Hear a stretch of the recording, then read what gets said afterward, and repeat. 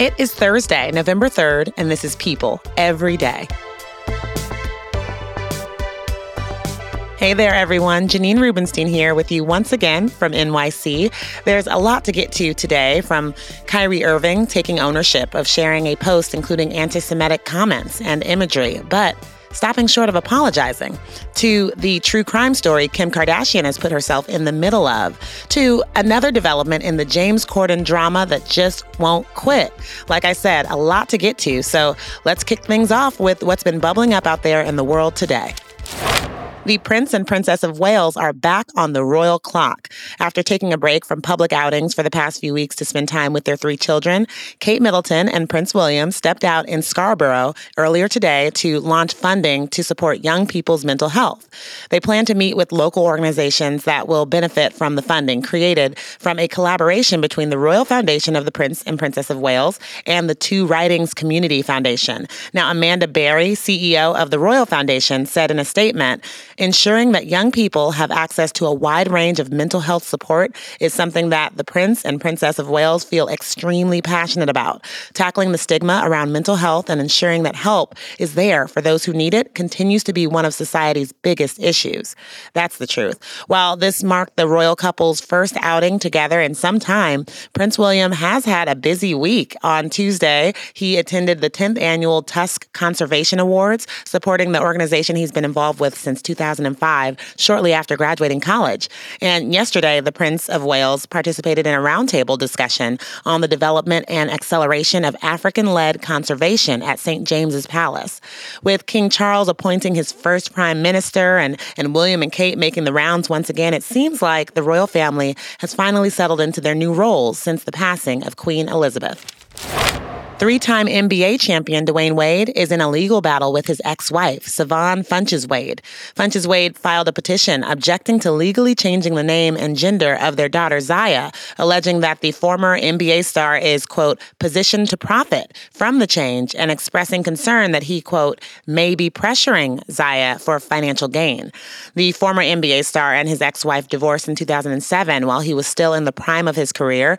Wade first spoke publicly about his daughter coming out as transgender in 2020 on an episode of Ellen, and noted that his child had decided to go by the name of Zaya and be referred to by she, her pronouns. According to court documents, Zaya's mother is pushing back because she's claiming that her ex-husband is, quote, positioned to profit from the minor child's name and gender change with various companies through contacts and marketing opportunities, including, but not limited to, deals with Disney.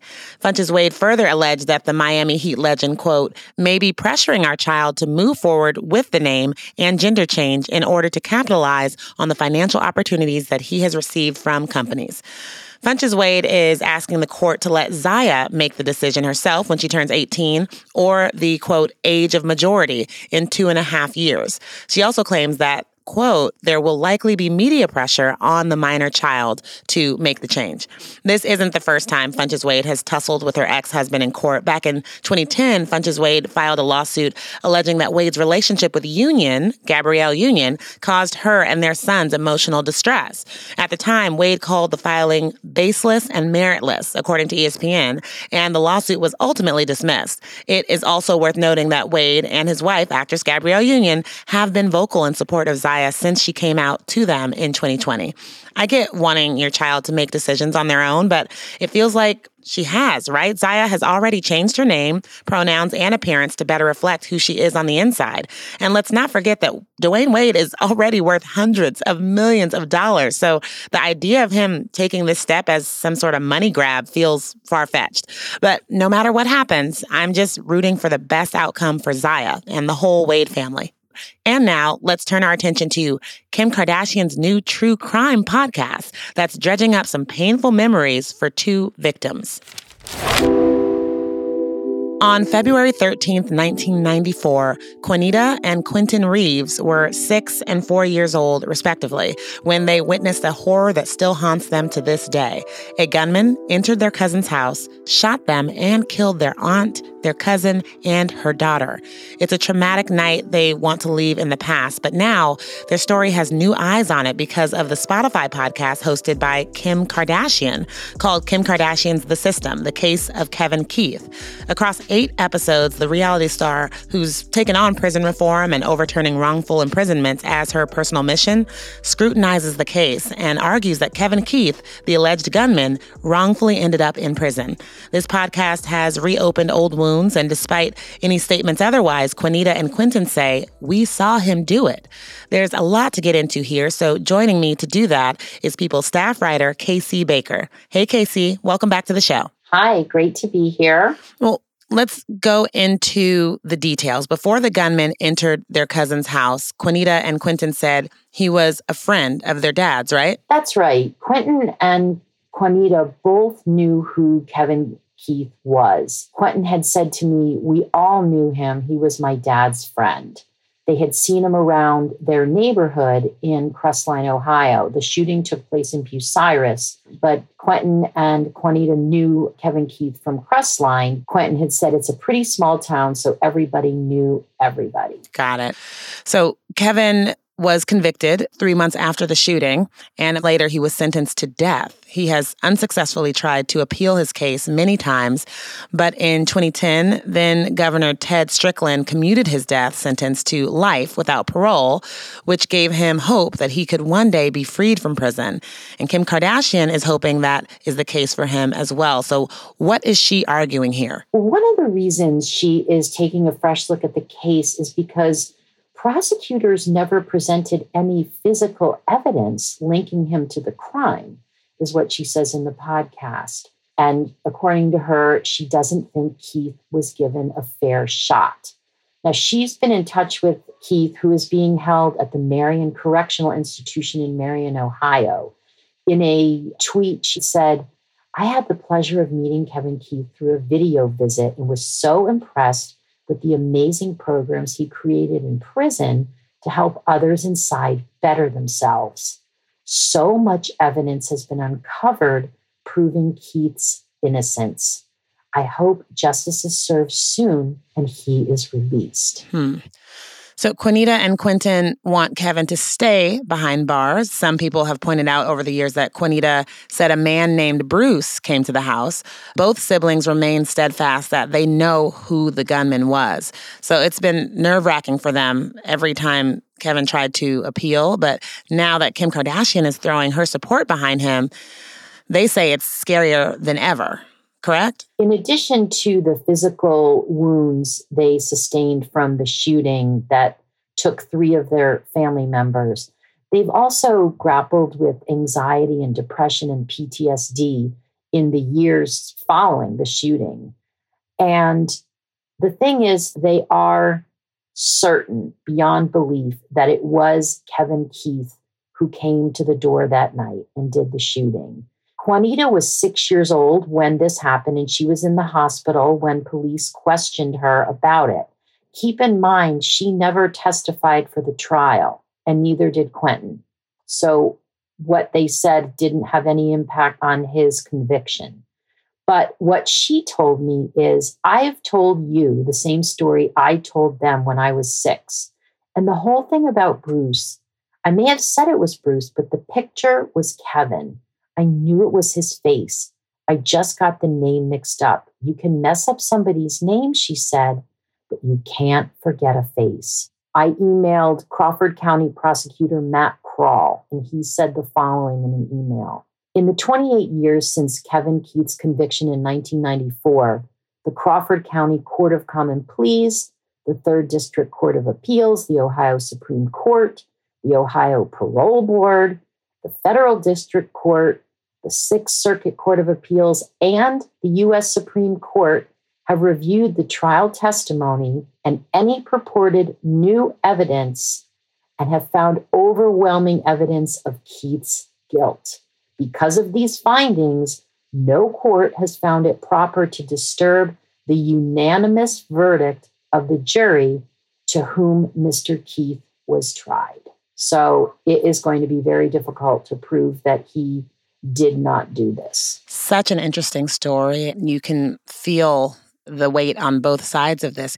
We will be keeping an eye on this story and we'll continue to report on any new developments. Casey, this was a tough one to discuss, and I appreciate you coming on and walking us through it. Thank you so much. Brooklyn Nets star Kyrie Irving is no stranger to controversy on and off the court. Last week, the NBA star tweeted out about a documentary deemed to be anti-Semitic. Yesterday, Irving and the Nets announced that each will be donating $500,000 towards anti-hate organizations. This all in the wake of Kanye West losing his endorsements for anti-Semitic comments. After the break, we're taking a deep dive into the former NBA champion's controversial behavior. But first, James Corden opened up about how emotional it will be to leave his post at the Late Late Show. But not everyone is ready to move on and look ahead just yet. With the owner of New York's Balthazar speaking out about Corden once again, it seems like the late night host is eager to change the narrative already. We've got the latest installment of the Cordencident after the break. Stay right there. Hey everyone, I'm Sid Evans, editor-in-chief of Southern Living and host of Biscuits and Jam. Since 2020, I've been interviewing musicians, chefs, authors, and other Southern icons about their family traditions, their faith, their favorite meals, and of course, what it means to be Southern. And I'm excited to announce Season 5 of our award-winning podcast. Join me every Tuesday for new conversations with some of the most interesting and influential Southerners around. Be sure to follow Biscuits and Jam wherever you get your podcasts. You can also find us online at southernliving.com/biscuitsandjam.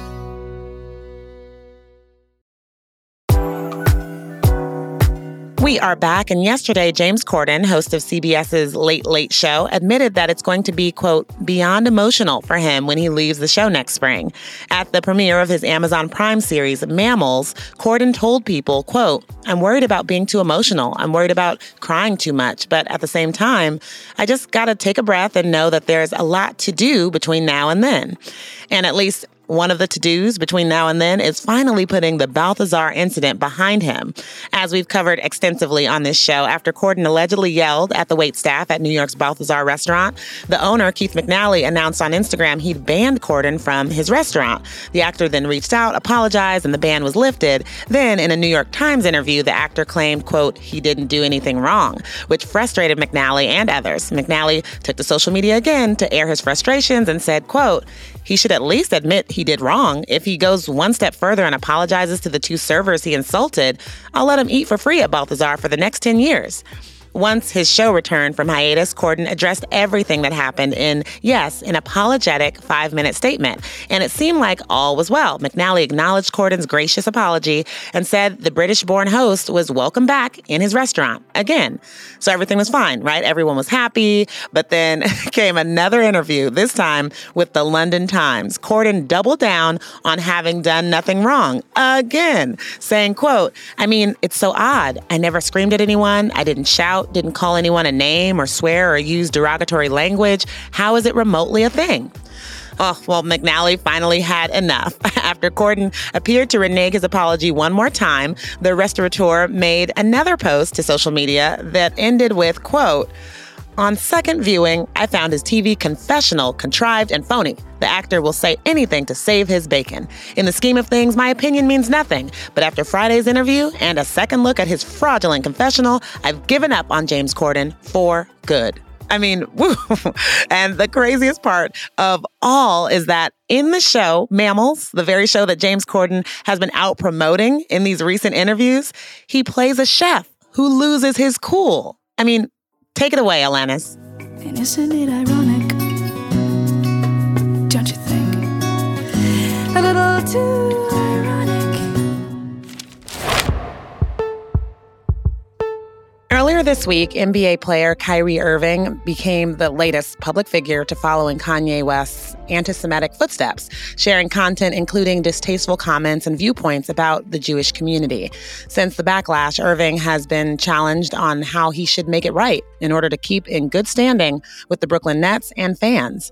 To help me dissect what all this means for Kyrie, the team he plays for, and the community who's caught in the middle is Emmy Award-winning sports journalist and commentator Kavitha Davidson. Hey, Kavitha, welcome back to the show. Hey, Janine. Thanks for having me again. Well, Kyrie Irving is an an undeniable talent on the court, but this isn't his first time being in the news for controversial opinions. So set the scene for us on who he is and how he's made headlines in the past. Yeah, I mean, Kyrie's always kind of been his own person. He very famously touted some flat earth conspiracy theories.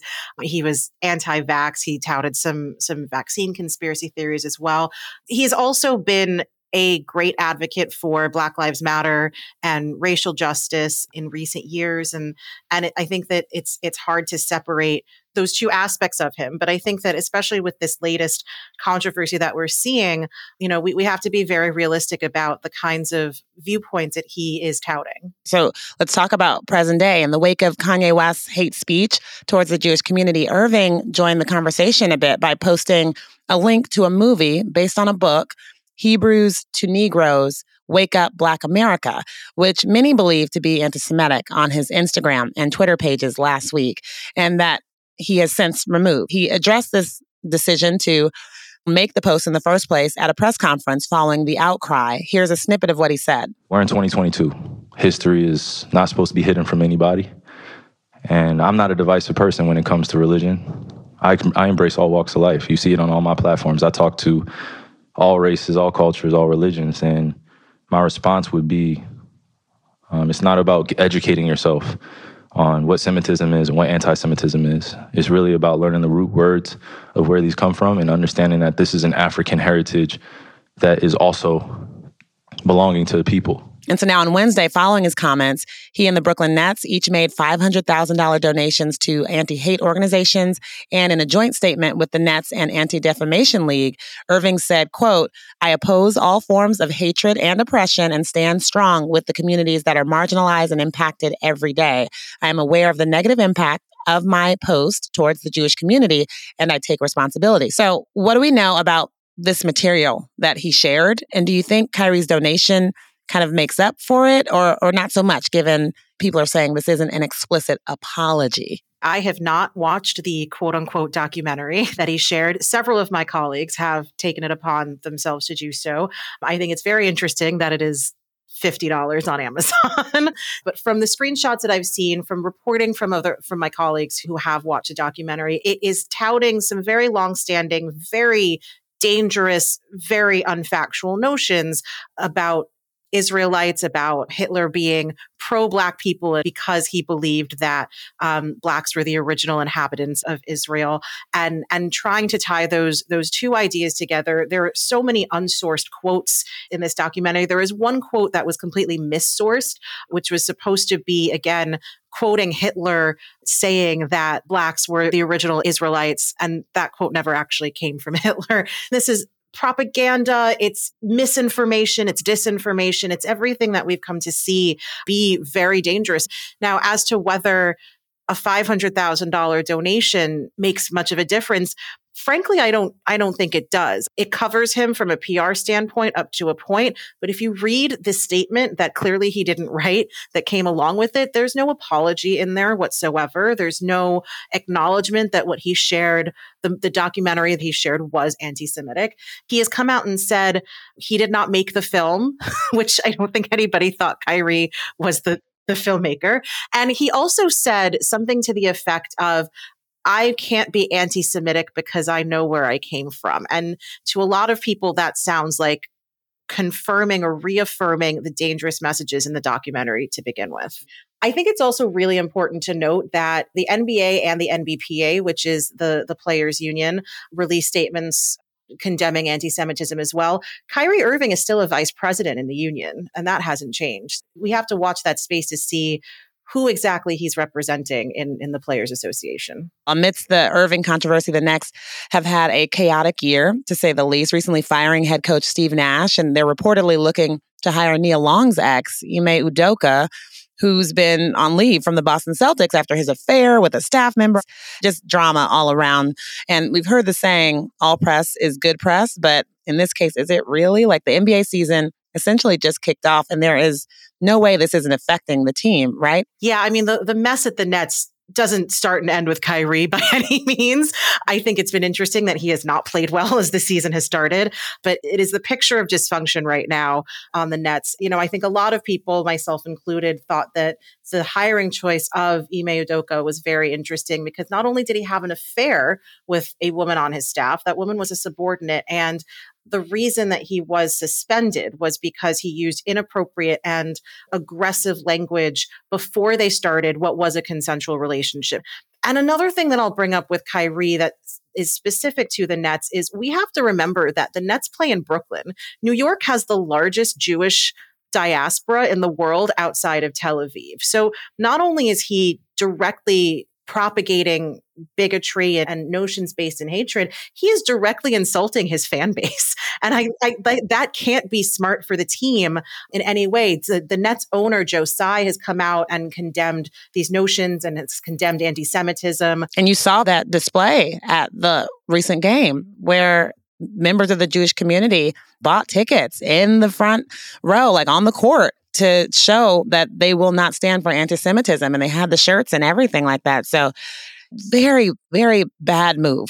Absolutely. And Adam Silver, the commissioner of the NBA himself, has said that he's disappointed that we haven't seen an actual apology from Kyrie yet. And speaking to that, Adam Silver, he said he's meeting with Kyrie next week, and we'll have to see how that pans out. We'll keep up to speed on this as it develops. Kavitha, thank you so much for coming on. Thank you, Janine. Last but not least, we try not to get too political here on our show. That being said, being a part of the political process is something I personally take very seriously. I brought all of my election and candidate reading materials with me on this trip. And with Tuesday's midterm election right around the corner, we just wanted to give you a friendly reminder to do your homework now. Take a little time and research who is on your ballot, what new measures are up for a vote, and of course, make sure you know where your polling place is. That can change election to election. If you live in an area with early voting, use this weekend to get out there to beat the rush on Tuesday. Some folks tend to skip out on the midterm elections, but these are exactly the sort of elections that really matter and shape progress in our country. So vote, and vote early if you can. And one other friendly reminder in advance of next week, Monday night on The Late Show with Stephen Colbert, People will reveal this year's sexiest man alive. It's been a good run for our reigning SMA, Paul Rudd. But while I am sworn to secrecy, I can say this year's new man is definitely worthy of the title. Tomorrow, we have a very special show where we take you back in time and behind the scenes of our selection process over the years and reveal who some of our favorite past sexiest men have been and how they were during their reign. All that on tomorrow's show. So until then, enjoy the rest of your day, and we'll close out the week tomorrow on People Every Day.